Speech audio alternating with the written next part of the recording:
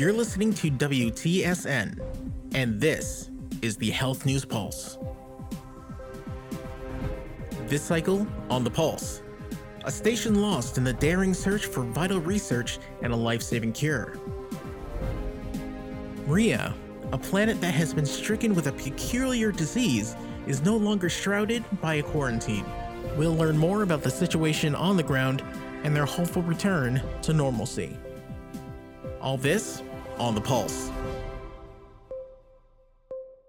Deep Space Station 37 in the Ariatis system was lost in a scuffle when USFP medical teams attempted to deliver Axley pathogen cures to the station's residents. The station was occupied by a number of infected individuals, including several Hegemony citizens.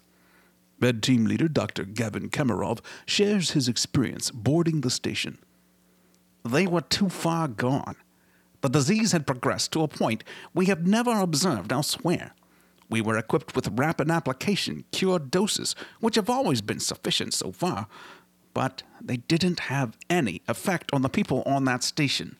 We were facing an armed force in there, and with the cure not working, we had nothing to go against them. After Kamarov's teams exfiltrated from the station, the accompanying division of the TSN was forced to eliminate the infected personnel aboard.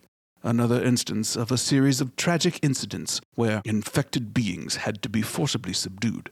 Siljan Rowan has called for an immediate review into the actions of the TSN ships that destroyed the station. Despite being infected, they were still USFP citizens, and such brass action by a supposed-to-be defenders requires immediate scrutiny. The TSN have been approached for comment.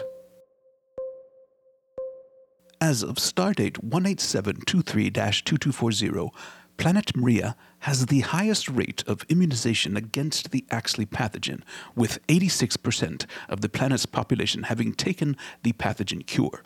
As a result, the Planet Administration was able to lift the quarantine regulations that have been in effect since Stardate 16623-2240, reopening public facilities and allowing citizens to travel between districts as well as continents again.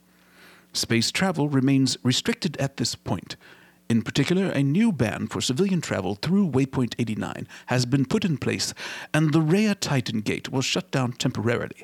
According to the USFP Emergency Committee for Axley Pathogen Containment Measures, these new travel restrictions will likely remain in place until the situation in the upper arc can be brought under control. That's all we have for this cycle.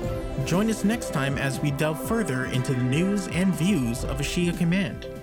This has been Fleet News Pulse.